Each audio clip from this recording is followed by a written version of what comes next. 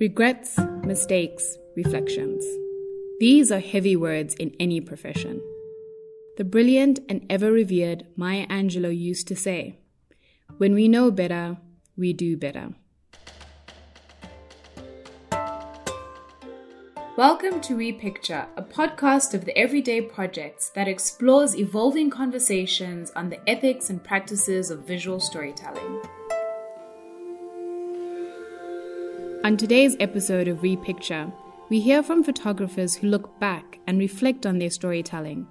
They discuss certain photos and assignments and what they learned in the aftermath. I'm Nyasha Kadandara, a filmmaker, storyteller, nomad, and lover of mangoes, based in Nairobi, Kenya, but grew up in Bulawayo, Zimbabwe.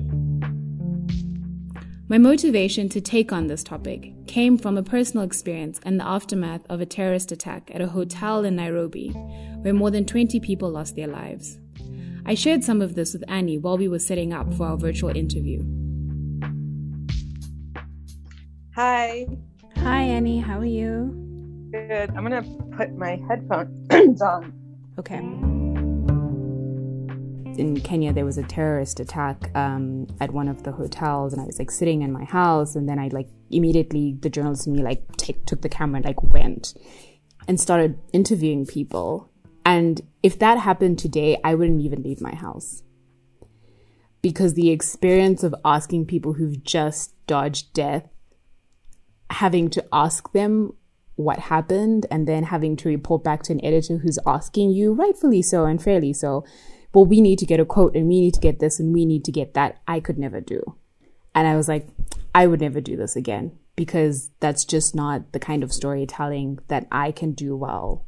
I really need to take time and sit with people and talk about random things before I even talk about the thing I need. And that's why I do documentary, I guess, is because there are days we just drink tea and then there are days we ask difficult questions.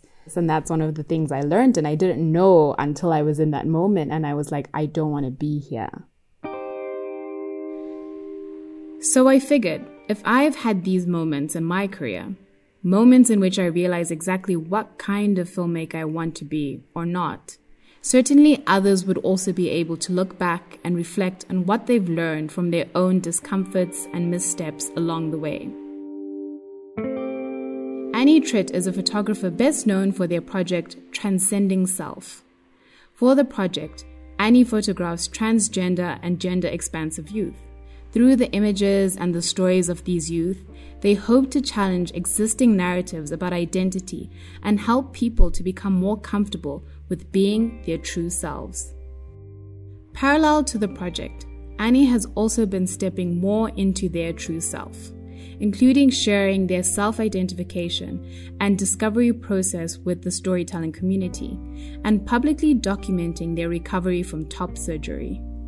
I wanted to interview Annie because they were really established in their career, and I hoped that this might yield for a more candid conversation. When you look at the Annie who started out as a photographer years ago and the Annie that I am talking to today, what has changed? Wow. So much has changed. I can't even imagine sometimes that the Annie that started taking photos is the same person that I am. At the beginning, although my intention may be the same, I was really concerned about my career, and I was really concerned about my ego, and I was really concerned about what it meant to work for certain publications and what that meant about me. I also didn't do things that I would do now in pursuit of making my ego larger. And it breaks my heart a lot, because this work is it's about what it is to be human. And it's about how we can be better people. And it's about getting stories that need to be told out in the world. And that is antithetical to what at least I was trying to do. I discounted a lot of my ideas because they weren't, I was told to find the hook and find what magazines are working for and all these things. And I thought, well, my idea doesn't fit into that. So I just didn't do a lot of things that now I wish I had done. When Katrina hit, I was in grad school. And luckily, I'm glad that the professors there said, don't go. But I didn't listen because I thought it was going to be good for my career. And that was 100% a mistake. Now, I didn't cause great harm in the world, sure, but I had no business being there. I was not, before that, talking about race in America in that way. I wasn't talking about global warming. Anything that was happening there was not what I was focusing on. And I didn't know anything about the South. I didn't know anything about New Orleans. I had no business being there. And all I was doing was taking up space and drinking water that somebody could have drank. And I had nothing to add to the conversation. And I did that specifically because I thought this is my chance for my career. And it breaks my heart that that made sense to me and a lot of my peers. I realized for me that what really speaks to me is more internal stuff. How depression or lack of a voice might affect a certain community. It's more subtle, quiet stories. And I still had those ideas, but I didn't pursue any of them because I thought, well, this isn't going to help my career. I can't do this. And it would have helped my career, even if no one published it, even if I would have had the body of work. I would have been able to explain why I did it. I would have felt integrity inside me, and I would have been putting out my best work into the world. I mean, credit to your younger self. It's very hard because you get told that these are the stories people want. And like you said, this is the hook, and why will people care, I feel like working in Africa, people always are asking me like, yeah, but why will an international audience care about this? How will I make them care? And I'm sort of at the point where I'm like, I don't care if you don't care. There's like a billion people on this continent, and I think they might give a shit. And even if it's not a billion people, maybe it's just a town. Maybe the story is just for them. And maybe that's okay. Yes, I hear that. If we keep determining for people that they're not going to care, then that's going to be true. And if we start in our hearts saying people are going to care, then some people will start caring. Do you think knowing all that you know, and even like you said, how you engage with race now compared to when you went, when you were in grad school, if something like Katrina happened today, you would be in a better position to tell that story? Yeah, but I still wouldn't go. It's not my story. It's such a responsibility to be some conduit for telling someone's story, and to me, there has to be a reason why you're that person, and that why are you that person as opposed to someone else? Because I can't, like I said, I can't lose the individual. It's that person's personal story. And if there is someone that can tell it in a way that's much deeper than I can and has more profound connection, and, then they should be telling that story. Tell me about an image you took in your career that you wish you had taken differently. Oh my God, it's like every photo. It feels like every photo I've taken.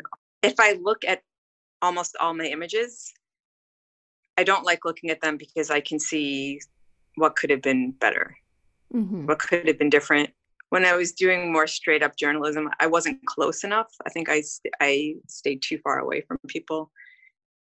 I'm looking through my photos in my head, but honestly, it feels like all of them. I just have to say, sorry, as you think that, as you're thinking about it, I think it's really funny that you said that, because I know a lot of other photographers who have asked this question, who are, let's say, younger in their careers, and they're like, no, I stand by all my photos. And I'm like, okay, cool. There's nothing to be said. They're like, no, I stand by all of them. So it's really refreshing to hear you say, oh, I think all of them. Can you talk about some of the lessons you've learned in your career? Things that happened that were like turning I would say, like turning points, and then how you conducted yourself? Like, for instance, when you talked about things that you were doing for your career in the name of advancing it, that now you wouldn't make those decisions or you do them differently. Other lessons that have then just been very pivotal in like who Annie is today as a photographer. The trans youth project I have is pivotal, and there are a lot of moments in it that have become pivotal. As I change as a person outside of photography, it affects my photography. And so as my life pivots outside work, I can't behave inside work in the same way I was before. As I became more clear that my ethics are more important than my job, which is kind of crazy to say, but that foregoing who I am as a person and what I stand for and how I need to be in the world was actually not helping my career anyway. Being myself in my career actually helped it as well. I'm doing better in every way, both financially and now, and the work I'm getting and the way I am. I came to realize too was piecing apart, what is it about this that I love? What is it about photography, about this work, about telling stories that I am good at? What are my strengths? And also, what do I love about it? And when I could piece that part out, then I started bringing that to both my assignments and my personal work, instead of trying to be a different person and photographer, which is what I think I was doing before. I know there's a tendency sometimes to get stuck, which I used to do, in worrying so much about what's considered past mistakes or things we could have done differently. And then some people, it's really hard for them to think about it at all. Having these conversations has been difficult. People are just trying to get by and make it, and people saying something that might not get you hired or might make you think maybe you're not doing a good job or might offend someone. I wish it happened more. I wish it happened a lot, because the potential here is great. Like, telling stories is how people learn. Maybe I guess that goes back to the point I was saying earlier when I asked other photographers about what they would do differently. It's just a flat out nothing. And when you have had more time in the industry and in your career to find yourself, and I guess, I don't know, it's almost like you're on a surfboard and you know that you can still ride that wave and come out on top on the other side. You can say something, but maybe for other photographers, they're not at the phase where they can say, oh, I wish I could do this differently or reflect in an honest way, because there could be backlash. Yeah. And that's so unfortunate, because that's how people learn and grow, and, What do you want people to know or remember about your work? I want people to see the beauty in others for being who they are, and I want people to see the beauty in themselves for being who they are, and know that it's a lot. Like, I'm just a photographer, but that's what they bring to the world, and that's what the world needs. So that's my huge intention behind my silly little photographs. That's a great intention. While discussing this episode with the team at the Everyday Projects, prior to recording, Peter DeCampo, co-founder of Everyday Africa and the Everyday Projects, realized he had a lot of thoughts about one of his own photo projects, Life Without Lights. Turns out, despite all the career success the project brought him, he has a lot of mixed feelings about the experience. So I decided to give him a call to learn more. It's recording? Yep. Okay, because there's an interview I didn't record, so I just have to ask. And yeah, don't be nervous. Just be yourself. So Tell me about why you started Life Without Lights, and now how do you feel about the project, however many years later? So I started this project called Life Without Lights. I was living as a Peace Corps volunteer in a village called Wantugu in northern Ghana, which is a relatively remote part of the world, a couple hours from any major cities, a sort of mud hut village, and no electricity. And people in the community were quite vocal about the electricity issue. I started photographing things that people could do, despite not having electricity, and it became this sort of very aesthetic thing. I photographed only at night, people using lights, flashlights or whatever to study, to grade papers, the teachers, to people dancing, all these things that they would do with generators or other forms of electricity.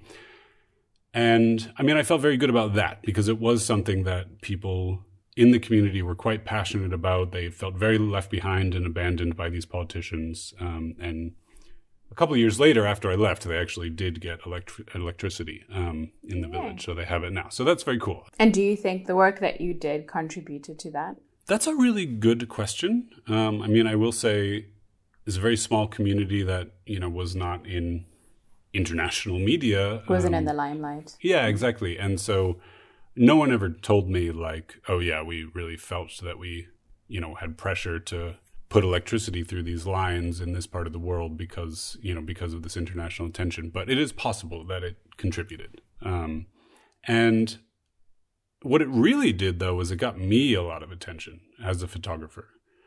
It got me my first big awards. It got me into the seven photo agencies mentorship program and got me solo exhibitions and all these kinds of things. And now I'm sort of like the everyday Africa person, but back then, and this was in 2010, I was definitely like, oh, you're the guy that photographs, in the dark. You're the Life Without Lights person. So that was, it was a big career boost for me. And because of that, I started to replicate it between me wanting to build my career and editors asking. And I kind of took on this cause of like energy poverty, and wanted to make it a global project. And so I did other chapters of it in the US, outside of Albuquerque, and in a sort of off-grid community, and in northern Iraq, in Kurdistan. Those are the two sort of biggest ones, but I did it, in a few different places. And that's where, thinking about reflecting, I would have done things differently. To be honest, I think I would have said, okay, this Ghana thing was successful and I feel good about it and it's something the community wanted and now I should move on and do other projects. Once I started going in other places, it really wasn't about the community anymore. It was about me. It was about my career and my, fulfilling editors' desires and so on. So it was like spinning the globe and being like, there's a place without electricity. I should go there. And when I get there, they'd sort of be like, well, yeah, this is kind of important or in some cases they had sort of chosen to live off grid because, it was less expensive. For example, the place outside of Albuquerque, it was like, well, the inner city of Albuquerque is very expensive for us. So we chose to live here. And, it wasn't basically, if you had asked them, what bothers you? What do you want a journalist to cover? Electricity was not the issue. Exactly. And so now when you say that original project did so much for your career and then led you to all of these new opportunities, how do you feel like you need to reconcile that sort of success and what it did for your career and ultimately being the kind of person who can start something like Everyday Projects and the fact that you wished you had done things differently?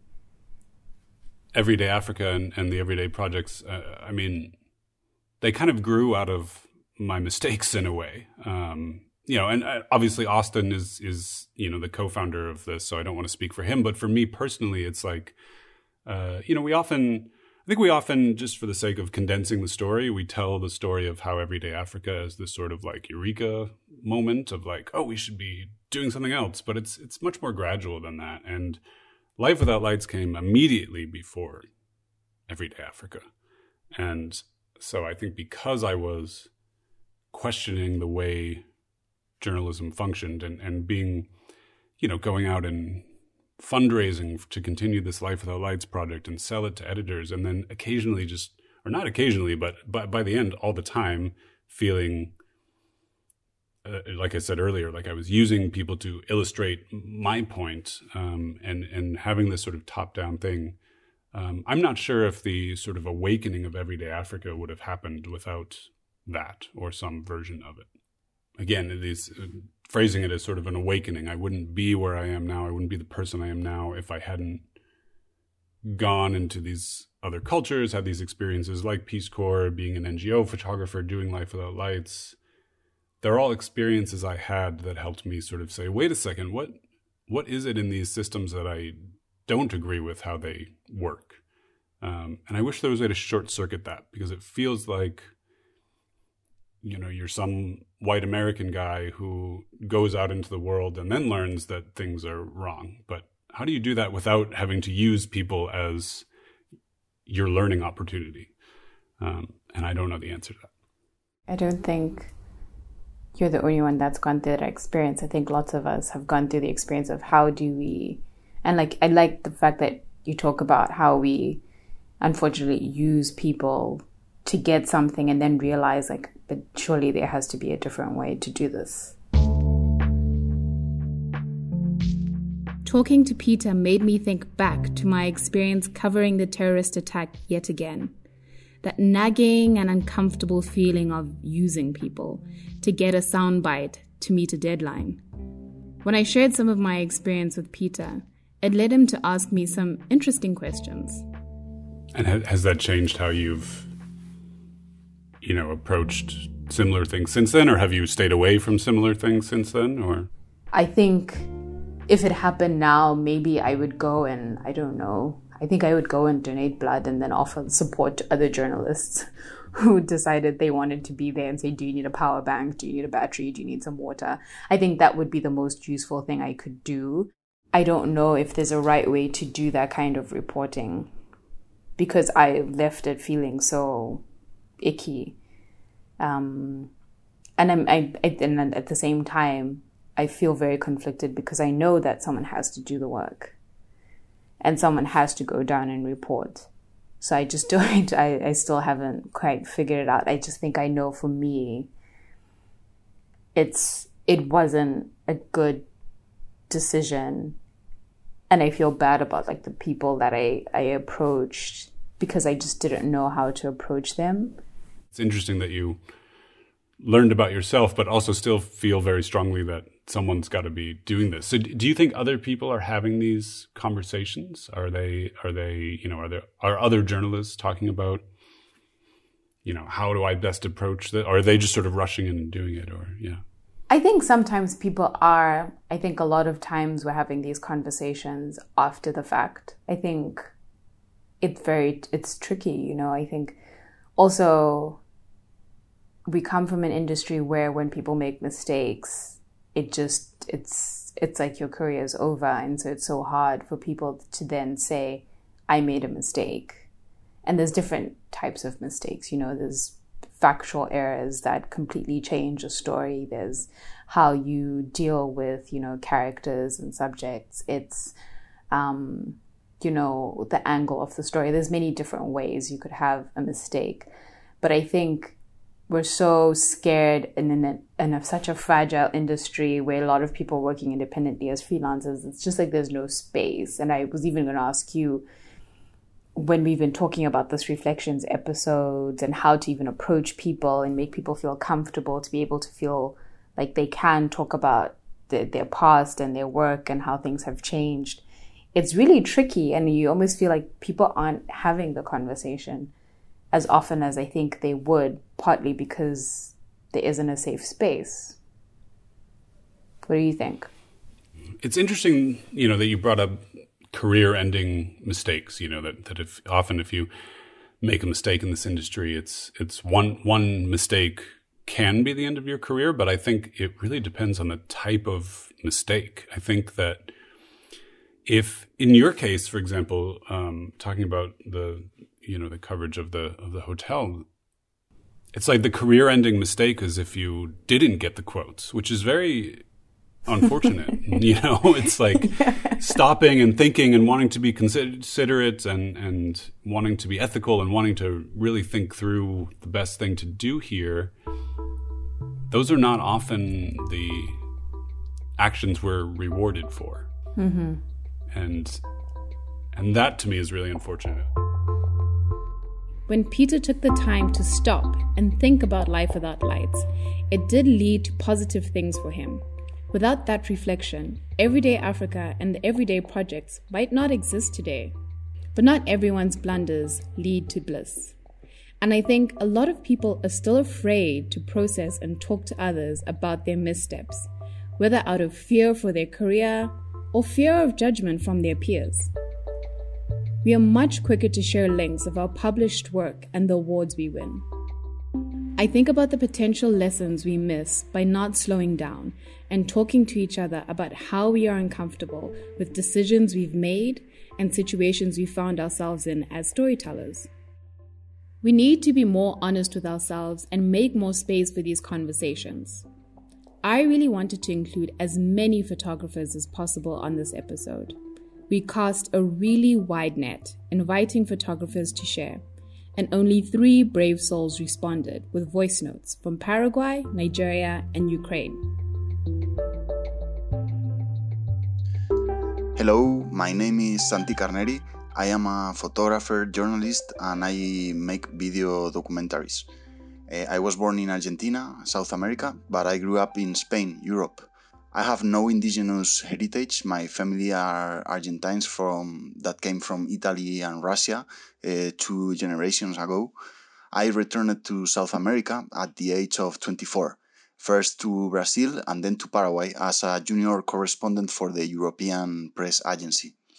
Since I arrived 8 years ago, I was lucky enough to be in charge of issues related to social rights, social struggle, racism, and about the environment. This brought me closer and closer to indigenous peoples, their lives and processes. I traveled to many of their communities and focused on accompanying their struggles always related to land, discrimination, racism, and colonialism. I was so moved and angry to learn about reality through their stories. I used to believe that journalism gives voice to the voiceless until I realized that all these people have their own voices and much stronger and more solid than mine. And I understood that I have to put my work at the service of those voices and give space for them to be heard. 4 years after arriving to South America, I began to question my own images and to look for readings on the subject. I began to read indigenous authors and South American critics of the mass media and to review all my work, eliminating from my archive the images that re-victimized or showed the men, women, and elderly boys and girls that I photographed as people without voice. Since then, I started to think a lot more about the images I am looking for. I began to ask a lot more to the people I photograph how they want to be photographed. I learned to listen better, to talk a lot before starting to take photos, and to agree with people the use of those images before making them, and of course before publishing them. I continue working with indigenous people of Paraguay. I promote from Everyday Paraguay the work of indigenous photographers such as Melanio Pepangi. I keep training and trying to avoid that famous syndrome of the white savior who believes that his photos save the world. I give less importance to my work and much more to the others.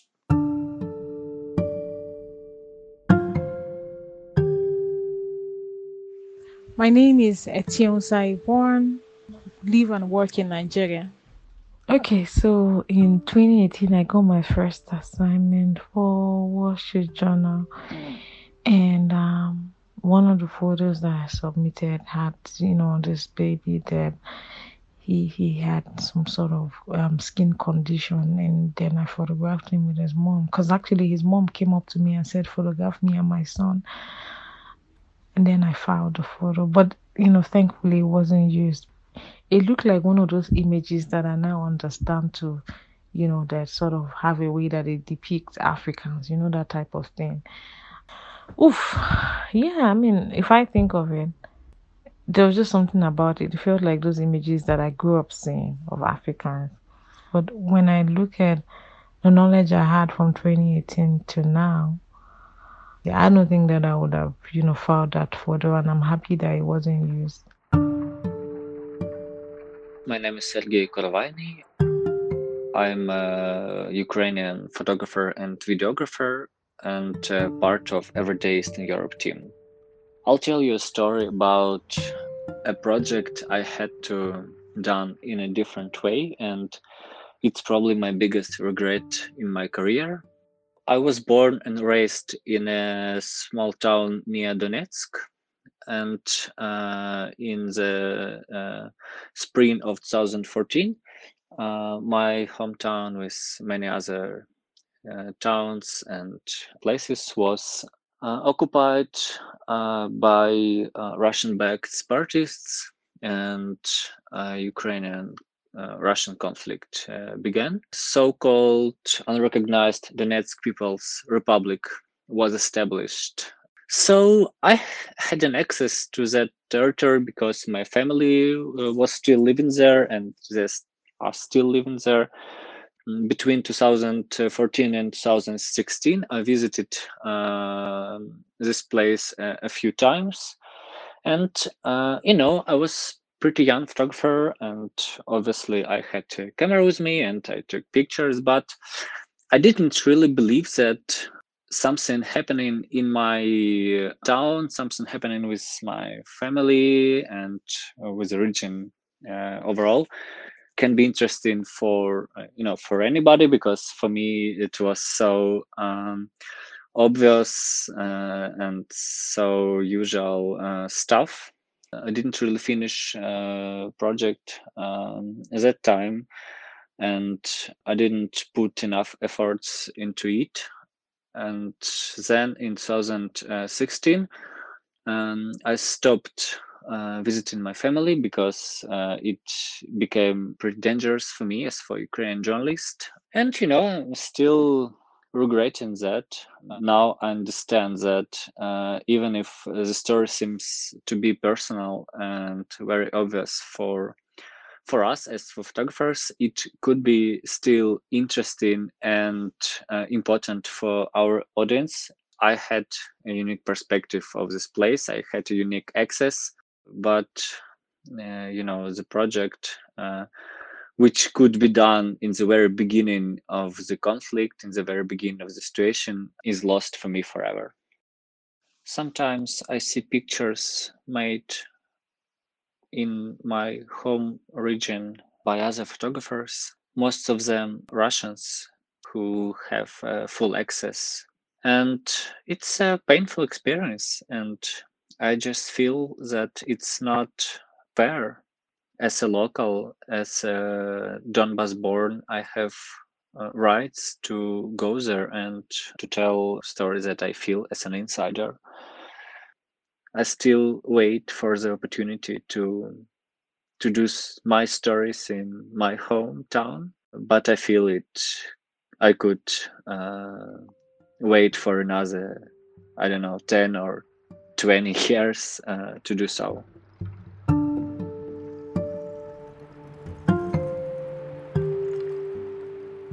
It's inspiring to me to hear how Santi took the initiative to clean out his archive, and how Etiosa took a good look at how she wanted to portray her fellow Africans.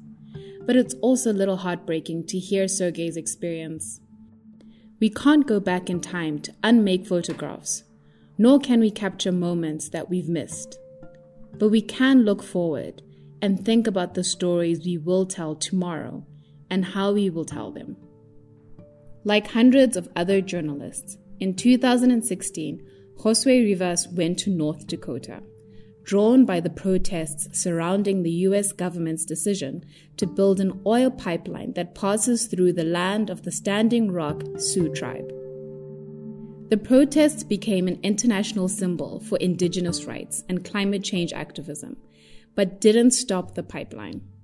Today, it's operational, but its future remains uncertain due to ongoing lawsuits and environmental reviews.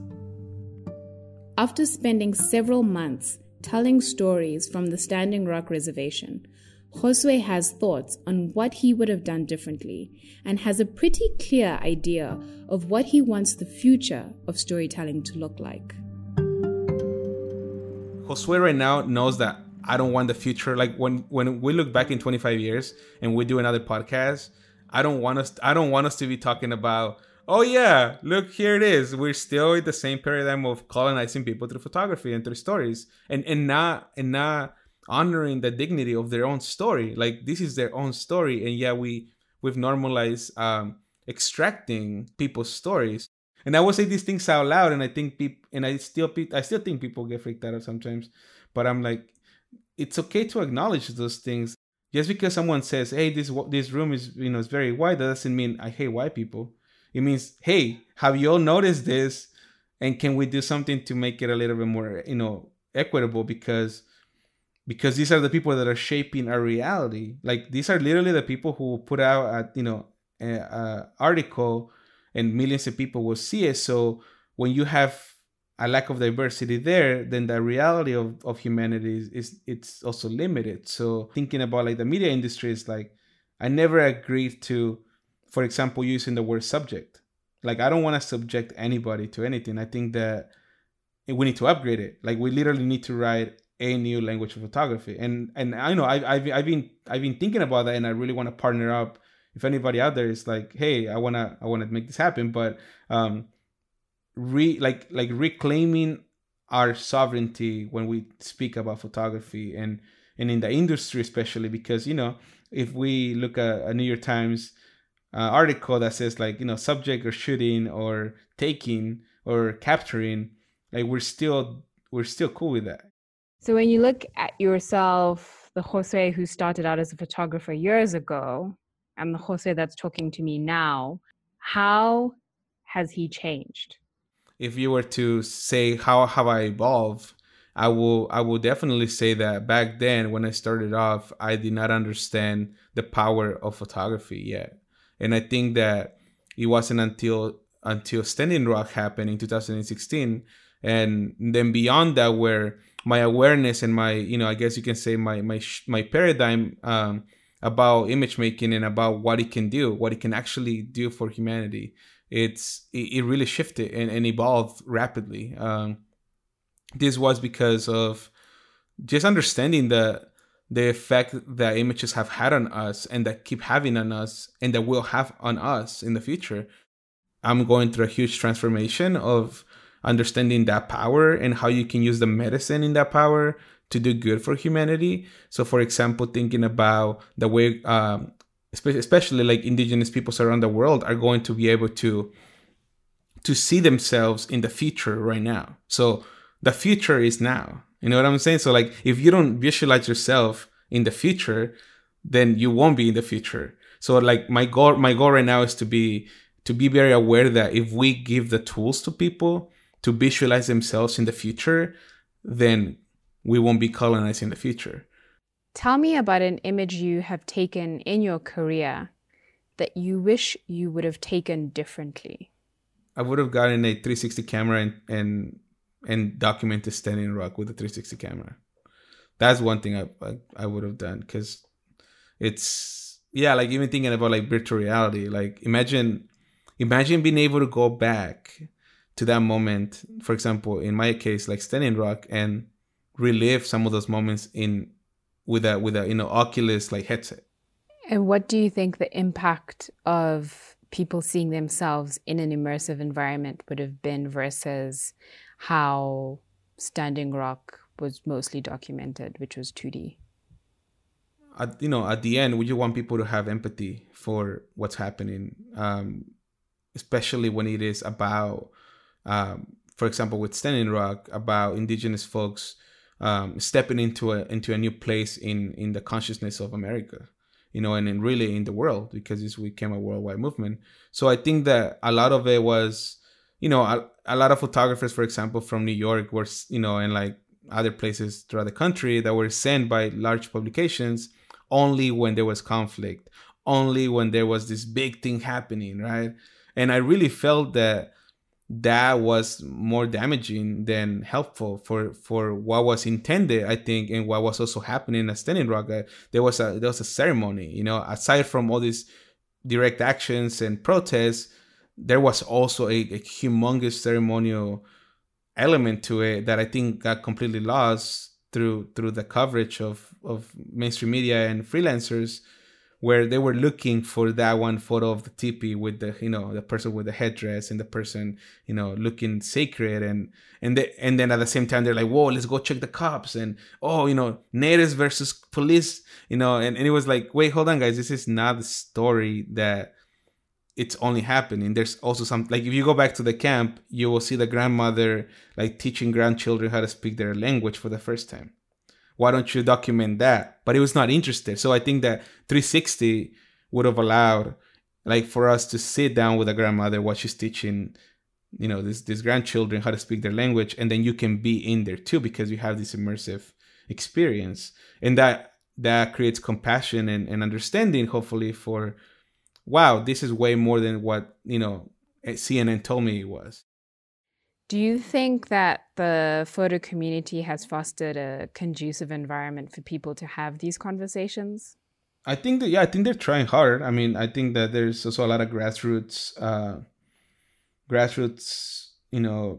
movements, like the Photo Bill of Rights, like, Women Photograph, Black Women Photograph, Authority Collective, Everyday Projects, obviously. Just folks that are just doing the things that need to get done because nobody else is going to do them for them. And I think that that's a great start. But I would really like to see, like, corporations, like, kind of like tap into this, and now more than ever, silence is violence, and it really means that, as we're looking at an industry that has been, for the most part, extractive and also in a lot of ways damaging to specifically indigenous peoples in the United States and throughout the continent. And it's time to say, well, you know what? I actually disagree with the way that we're doing these things. And if enough people do that, if enough people stand up to the systems that are already, put upon us since we're born, we're just cool with it, then more people are going to rise up. And I know this quote from an activist, John Trudell, who said, when enough raindrops come together, they become the power of the storm. Nice. Thank you. I really like that saying. If enough raindrops come together, they become the power of the storm. Can become the power of the storm. I like that.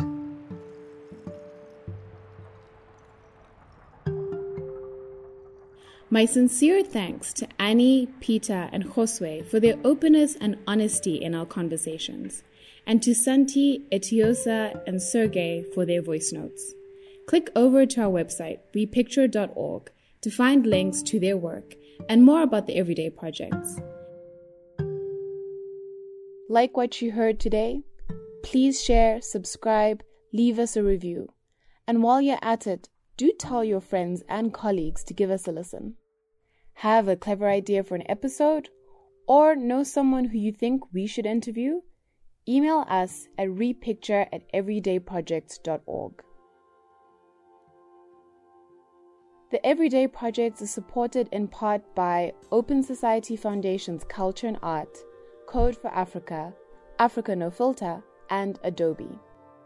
This episode of Repicture was produced by Tasneem Al-Sultan, Ellie Gardner, and me, Nyasha Kadandara, with the support of our team at the Everyday Projects, Austin Merrill, Peter DeCampo, Rebecca Gibeon, Washiran Jaggi, John Edwin Mason, and Danielle Viasana. With music by Blue Dot Sessions, an original theme by Hassan Hujairi.